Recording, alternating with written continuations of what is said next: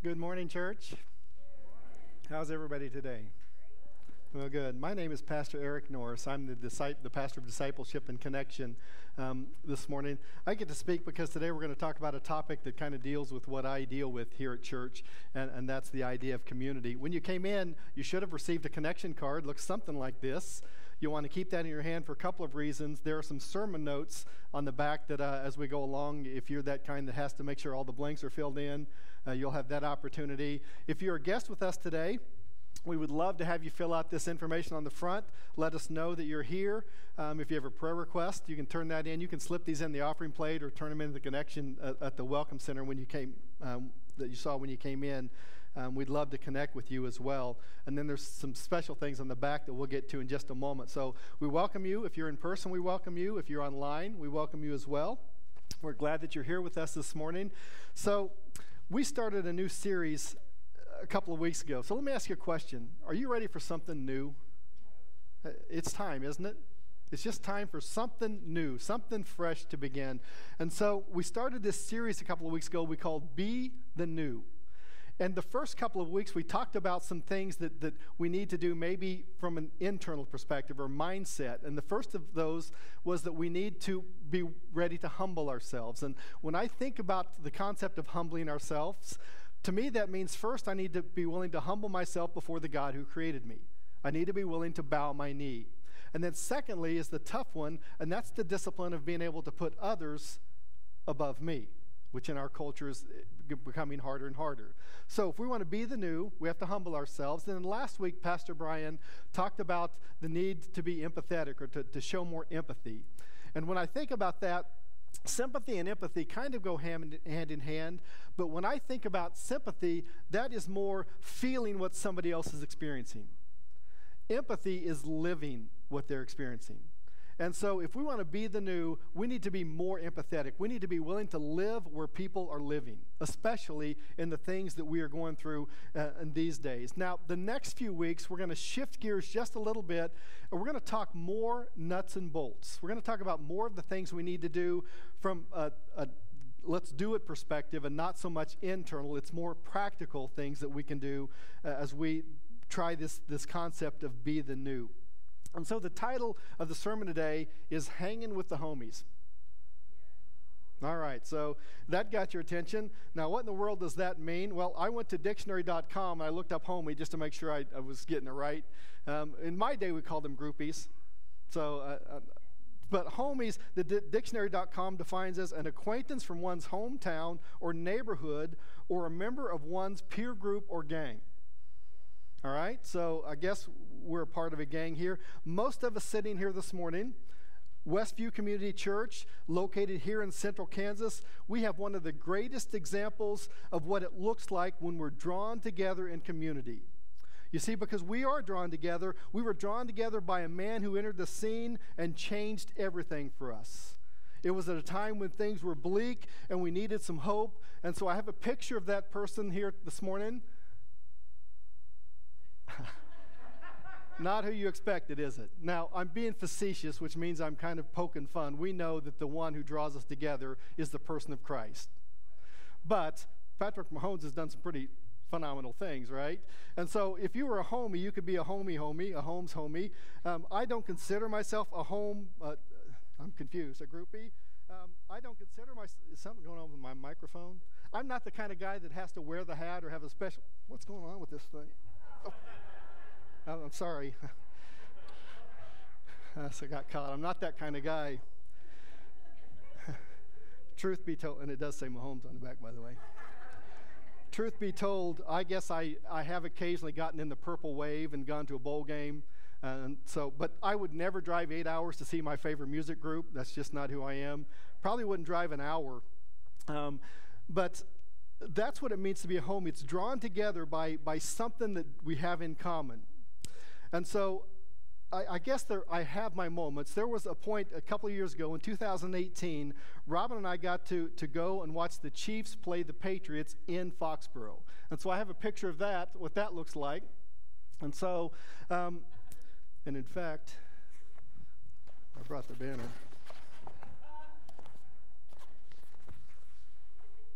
I would sell this for the right price, by the way. And if we're going to be really festive here, just to make sure. All right. So I am not a homie. Now that we've established that. By the way, if you've never experienced wearing a Mahomes jersey and carrying a banner in the sea of 80,000, number 12, obnoxious Patriots, Tom Brady fans, you've yet to live. And it was obnoxious, and I have nothing against the Patriots, but don't go there. I wasn't scared because I happened to be with a friend who was a Patriots fan, so he was bigger than I, and he protected us. But it was an experience, I will tell you. That's the idea of community. And when we think about community, all of us are part of community. Whether we believe it or want to think about it or not, it's that idea of being drawn together. Sometimes that's geographically drawn together. Now, you know that a couple of months ago I moved, and I moved only 5 blocks. But the community I moved into is totally different than the community I left 5 blocks away. I'm in that community. Some of us are drawn together by sports teams or music groups or a cause that may draw us together. In example, here's a good example. Any introverts in here? Lene's already said that she's one. Now, I'm safe to ask that question because most introverts would never raise their hand, so I'm good. So I went online, and do you know there are communities for introverts? Now think about that for just a moment. There are places even introverts can go to be a part of community because we all have this need to be a part of community. And that's what we're going to talk about today. It's that the importance of engaging, and for many of us maybe re-engaging in spiritual community. And one of the challenges that faces the church today, this church and every church, is trying to reconnect or re-engage people because we have been socially distanced and COVID-19 locked down so long that it's gotten to be maybe comfortable for some of us. Face it, it's pretty easy to keep my pajamas on, get a bagel, a cup of coffee, and watch church online. Right? And so how do I re-engage, and should I re-engage? And so that's what I want to talk about today. It's the importance of being actively involved in a spiritual community and why that's important. And as we start the discussion, let's start where we always should start, in the beginning. In the beginning, God created the heavens and the earth was formless and empty, and darkness covered the deep waters, and the Spirit of God hovered over the surface of the waters. That's the beginning. Although not really. That's the beginning for us. A few verses later, we are created in God's image, but that's not the beginning. The beginning has always existed with God the Father, Jesus the Son, and the Holy Spirit. Eternal beginnings, eternal community has always existed. The Spirit of God hovered when God was preparing to create through his spoken word. It's out of that eternal community that you and I are created, which leads us to sermon note number 1. So grab your pen. Sermon note number 1, we were created in community. Now, you've heard leaders like me and leaders that you've listened to often say that we were created for community. And that is true. We are created for community, but we are created for community because we were created first in community out of eternal community. Genesis chapter 1, verse 26 reads like this: Then God said, "Let us make man in our image." Our image to be like us. Now that word "us" means it's a plural word. It means that a community existed before we were created. And it's in that community that we are created. John chapter 1, verses 1 through 4, we read this: In the beginning, the Word already existed. The Word was with God, and that word "with" carries with it the meaning of being partnered with. The Word was with God, and the Word was God. He existed in the beginning in partnership with God. God created everything through him, and nothing was created except through him. The Word gave life to everything that was created, and his life brought light to everyone. So we were created for community because we were first created in community. And when you take that logic to its ultimate conclusion, if we are created in the image of God out of community, it's eternally inherent within us, the concept of community. And if that's not enough to prove my point, an amazing thing happens a little later in John chapter 1, verse 14. It says this, the Word became flesh and blood, and the Message translation says, and moved into the neighborhood. One translation says, the Word put on man bones and moved into the neighborhood. So out of perfect heavenly community, Jesus comes and joins our earthly community, and all heaven breaks loose. Literally. So what does that mean? What's it mean for us? Simply this, being created for community, that gives us directive. That shows us how we're to live out our faith, and it gives us purpose. That's the doing part of faith. But it's to be done in community with others. And the fact that we are created in community gives us perspective. We were created in community, from community, so that we could go to community or for community. Community is much more than what we do. It's how we were created. And if it's internally inherent within us, then to not, and you want to kind of be prepared for this next statement, to not be a part of a spiritual community is not an option. And if you have an issue with that, you need to take that with someone upline from me, right? We were created in community, for community, because, listen, doing flows from being. And when I was a pastor, I would regularly have conversations with people that would sit down at my desk and they'd say, all right, I'm a Christian, what am I supposed to be doing? My response would be to them, so tell me who you are. Because who you are gives perspective to what you should be doing. And the truth is, most of us, we're more interested in doing. That's the easy part. Give me something to do. But doing flows from being, from who I am. And that comes from community, the way that I was created. It's inherently within me. We can't do until we be. So the question I have for you this morning is, who are you in community? Second sermon note this morning, the Holy Spirit works in community. The Holy Spirit works in community. One of the greatest examples of this takes place in an unlikely set of circumstances. So there's a group that's hanging around. They've been traveling with Jesus, so now Jesus is gone. He's been crucified, resurrected, and now he's reunited in perfect community with his Father once again. But this group is sitting around wondering, what's next? What are we supposed to do? In Acts chapter 2, verses 1 to 4, they get an answer. It reads this, on the day of Pentecost, all the believers were meeting together in one place. And suddenly there was a sound from heaven like a roaring of a mighty windstorm, and it filled the house where they were sitting. Then what looked like flames or tongues of fire appeared and settled on each of them, and some of them, correct me please, everyone present was filled with the Holy Spirit and began speaking in other languages as the Holy Spirit gave them this ability. I want you to note two things from those verses. Everyone who was a part of that community was filled with the Holy Spirit. Now, I don't know about those who happened to not be in that group that day. I'm not sure at that point if everyone was filled with the Holy Spirit. What I do know is I would have rather have been in that group because of what they experienced.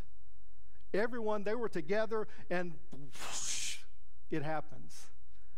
The second observation is the Holy Spirit gave them ability to do what was going to happen next. The Holy Spirit works in community. Matthew chapter 18 confirms this. In 18 verses 19 and 20, we read this.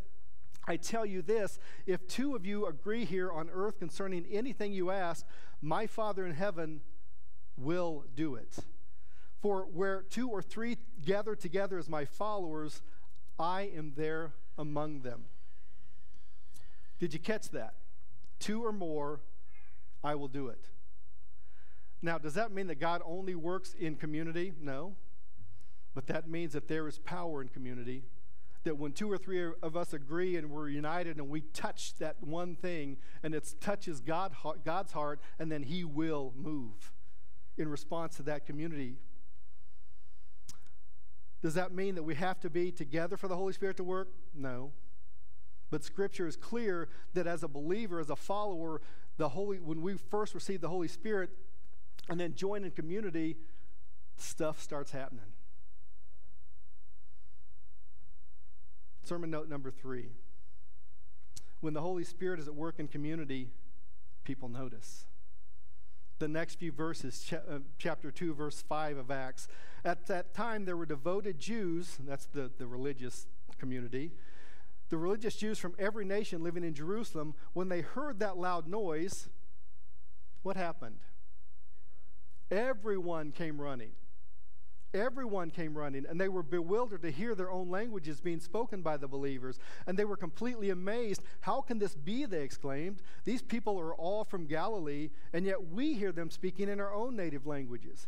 Here we are, Parthians and Medes, Elamites, people from Mesopotamia, Judea, Cappadocia, Pontus, the province of Asia, Phrygia, Pamphylia, Egypt, and the areas of Libya around Cyrene, visitors even from Rome, both Jews and converts to Judaism, Cretans and Arabs, and we all hear these people speaking in our own language about the wonderful things God has done.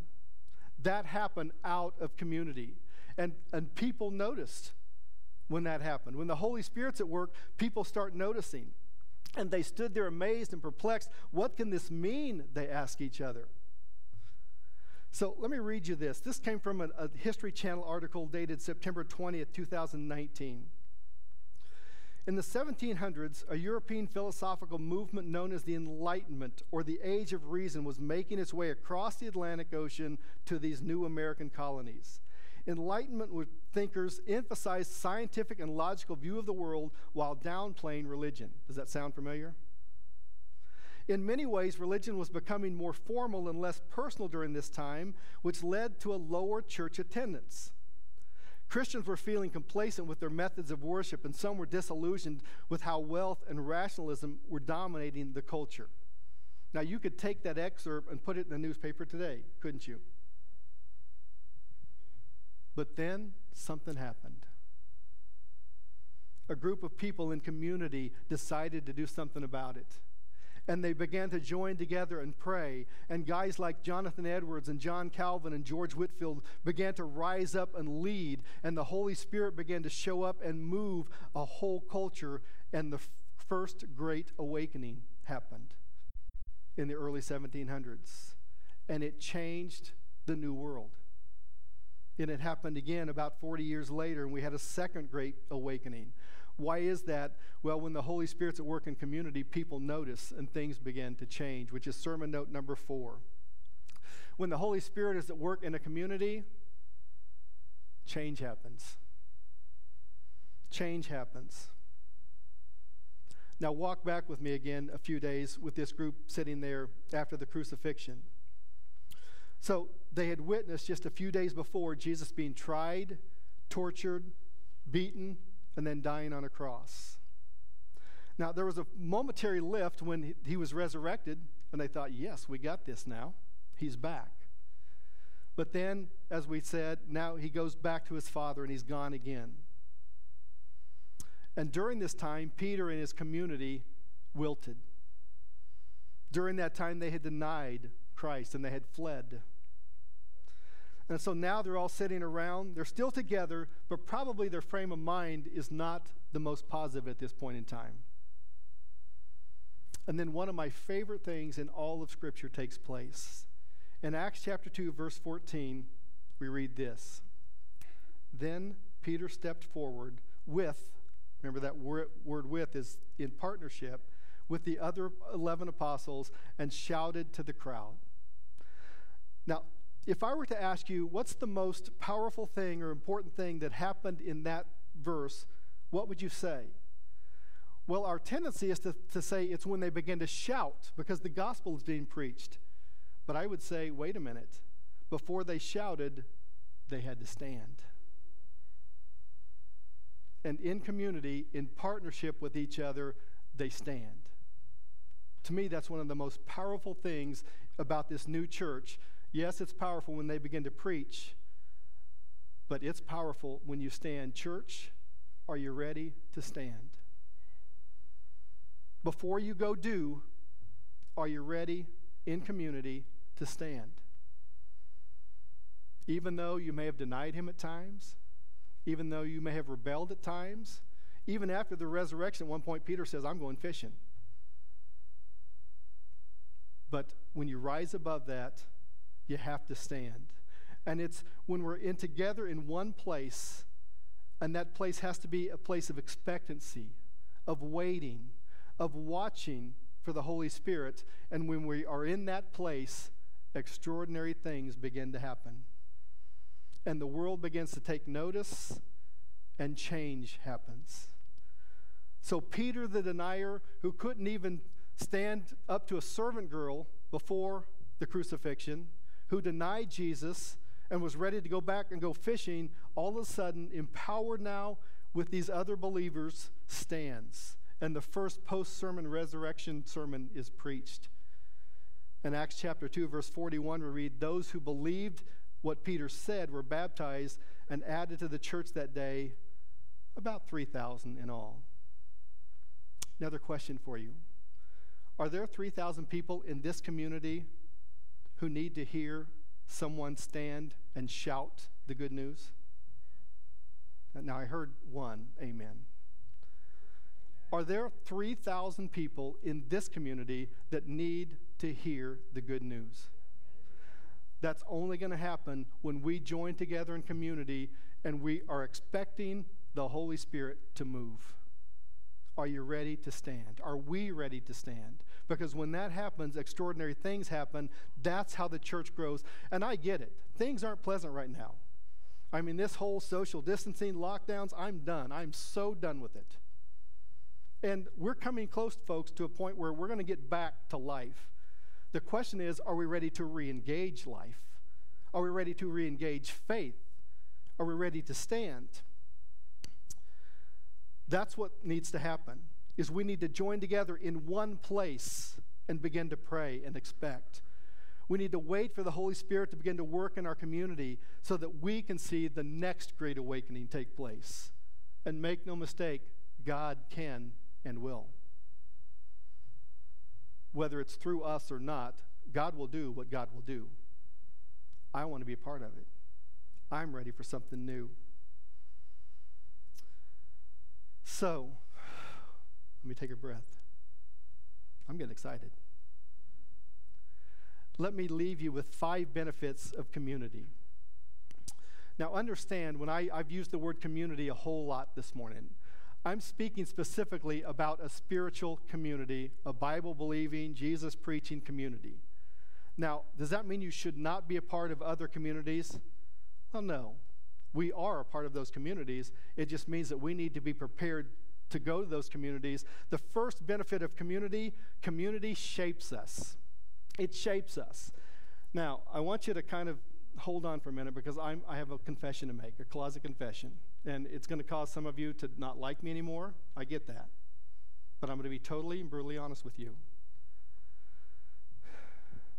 I grew up rooting for the other Kansas team. I actually had blue shirts. Now today I can't hardly even say the name. The J. So what happened in my life? Well, I married into a purple community. Now, I lived a double life for a while. I tried to do the whole double life thing, and it didn't take long for me to realize it wasn't working. And so over the course of time, that purple community shaped me. And now I bleed purple. I get angry at the other team because we are shaped. Now, I wish Rita was here because Rita, who put together all of the group information I'm going to point to you in a moment, our secretary, you wouldn't believe what she showed up at church today wearing. A brown shirt. So you're going to have to give her a bad time. Hopefully she's around us enough that she can be shaped. We are all a part of communities, aren't we? So, and those communities shape us, whether we want to believe it or not. If you hang around cruddy buddies in your scrapbooking, your Pinterest, your golf, your bowling, whatever that community is, if you think you're going to just go into that community and shape the whole community, chances are not very good. You're going to be shaped by that community. So what does that mean? We shouldn't hang out with those people? No. What it means is that we better be prepared mentally, physically, and spiritually to go into those communities.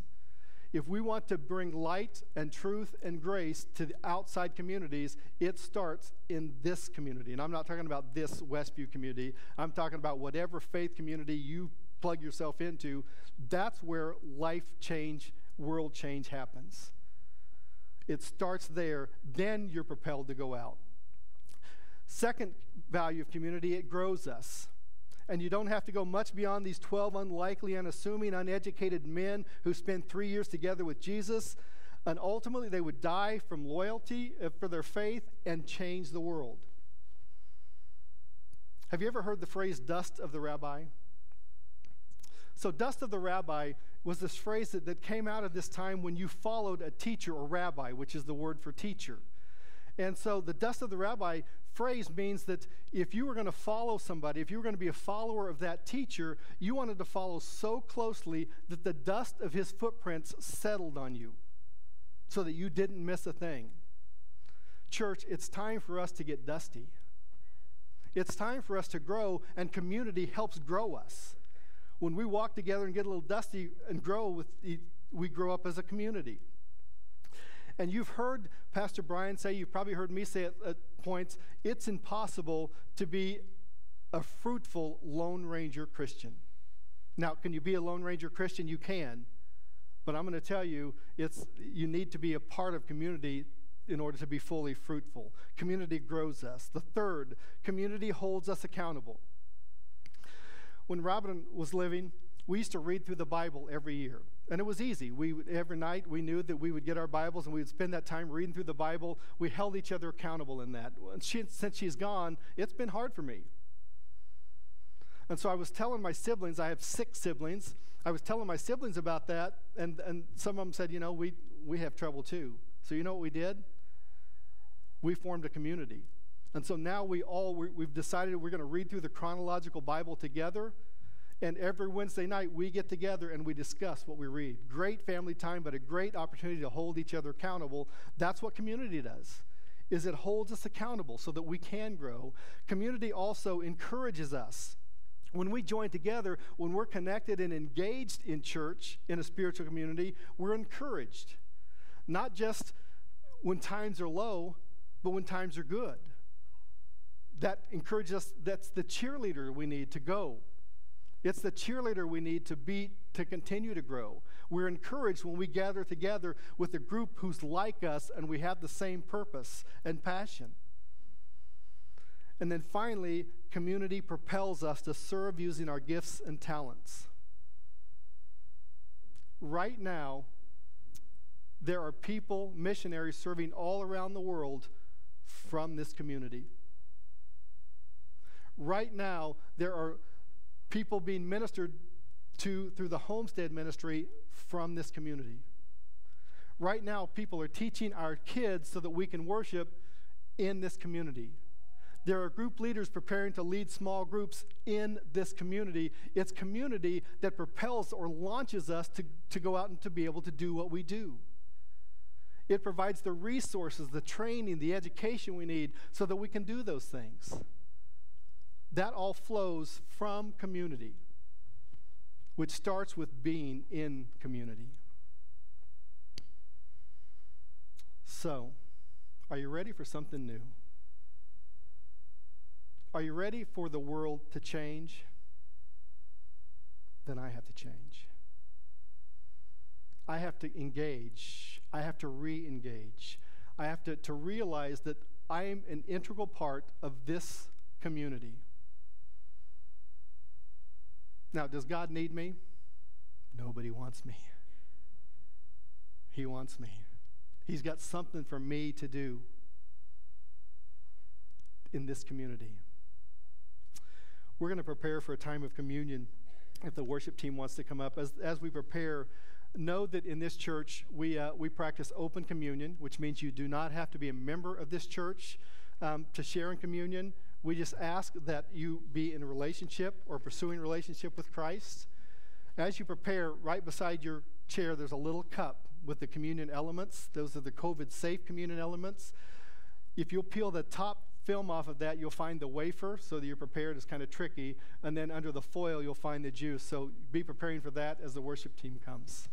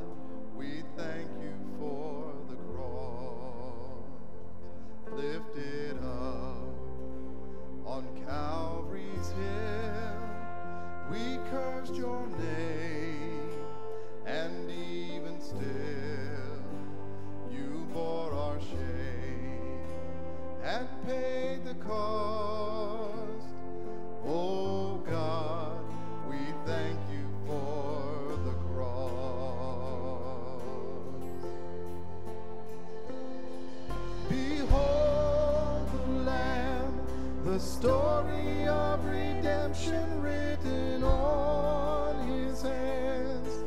Jesus, you will reign forevermore. The victory is yours. We sing your praise and endless hallelujahs to your holy name. Jesus, you will reign forevermore. The victory is yours.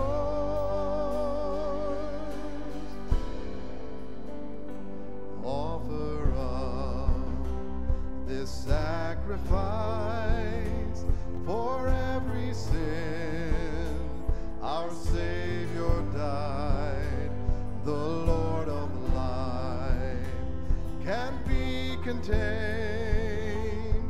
Our God has risen from the grave. Our God has risen from the grave.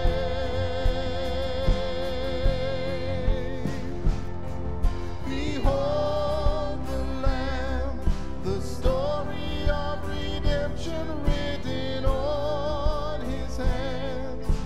Jesus, you will reign forevermore. The victory is yours. We sing your praise and endless hallelujahs to your holy name. Jesus, you will reign forevermore. The victory is yours.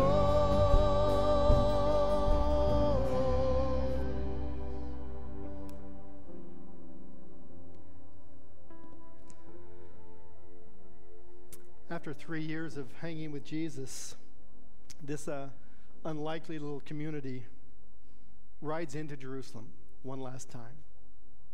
And as they ride in, they encounter 4 different communities.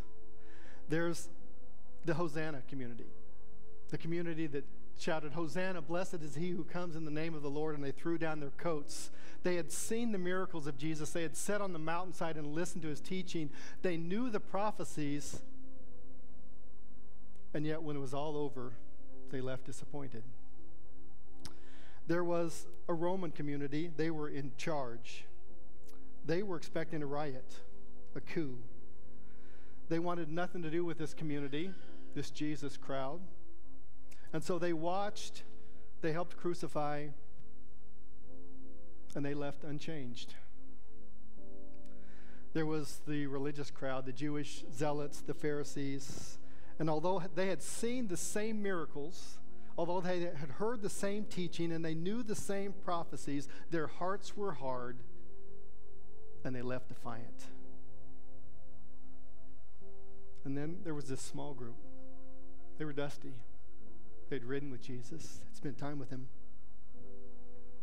They weren't really the group that you'd choose for the task that was to be ahead. They even abandoned him at crucial times, but on the night before things began to really happen for Jesus, he set them down around the table and they shared one last supper. And they left changed forever and changed the world forever. This morning, I want to invite you back to community. I want to invite you back to re-engage. I want to invite you back to that table with this group of dusty travelers and share in that time. I want to use a different scripture this morning for communion. Acts 2, chapter 42. And all the believers devoted themselves to the apostles' teaching and to fellowship, that's community, and to sharing the meals, including the Lord's Supper, and to prayer. And a deep sense of awe came over all of them, and the apostles performed many miraculous signs and wonders. I want you to make sure that we get this in order of the way it happened. They devoted themselves to community, devoted themselves to fellowship, devoted themselves to the Last Supper.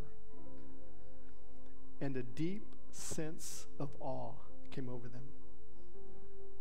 Then many wonderful things begin to happen. We get that backwards. We expect miracles so that we can be wowed and awed. We expect all of this pomp and circumstance so that we can be awed by Jesus. And the truth is, it's when we devote ourselves, when we commit ourselves to community, to prayer, to sharing in fellowship together, and when we're in awe, then the world is changed. That's what I want to invite you to this morning. This is my body, Jesus said, broken for you.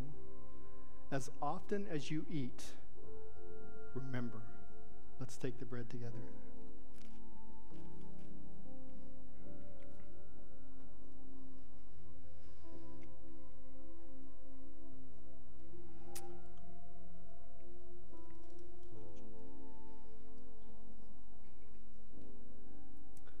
After supper, Jesus took the cup and he said, "This is the cup of the new covenant of my blood, the new things that are about to come. As often as you drink this, remember me." Let's share the cup.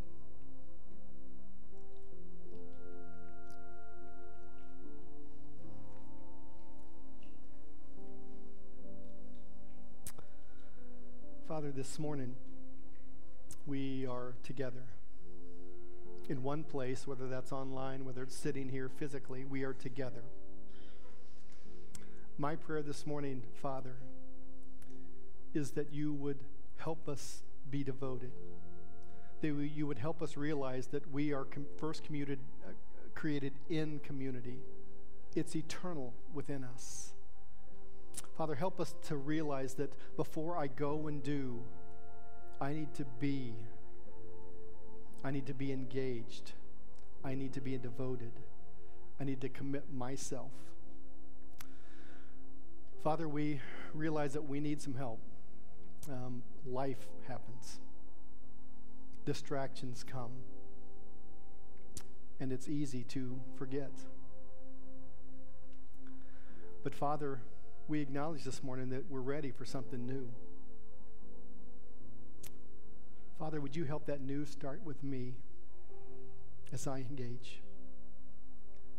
Father, would you change this community through this community? Would you change our world as the church rises up and stands and shouts the good news? Father, here we are. Help us be the new. In Jesus' name, amen.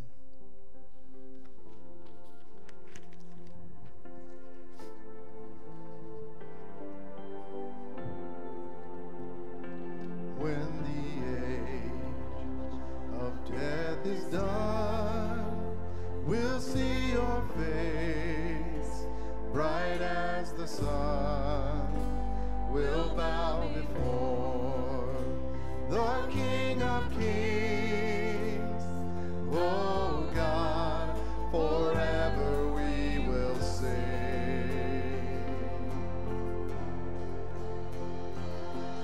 Behold the Lamb, the story of redemption written on his hands. Jesus, you will reign forevermore. The victory is yours. Behold the Lamb, the story of redemption written on his hands. Jesus, you will reign forevermore. The victory is yours. We sing your praise and endless hallelujahs to your holy name. Jesus, you will reign forevermore. The victory is yours. You reign forevermore. The victory is yours. You reign forevermore. The victory is yours.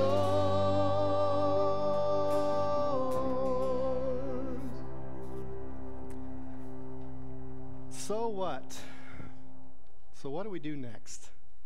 Well, this is the week that we launch community.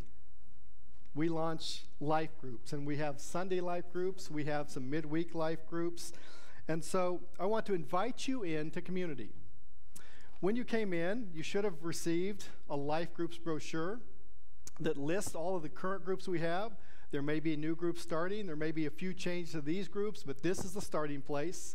I would encourage you to take a look and ask the Holy Spirit, where should I be? Where can I grow? Who can encourage me? And so take a look at that, and then find your group. Now, some of the groups, the Sunday life groups, there will be groups that meet opposite service times. And so there are a couple of Sunday life groups that will meet on Sunday at 9 o'clock while the service is going on.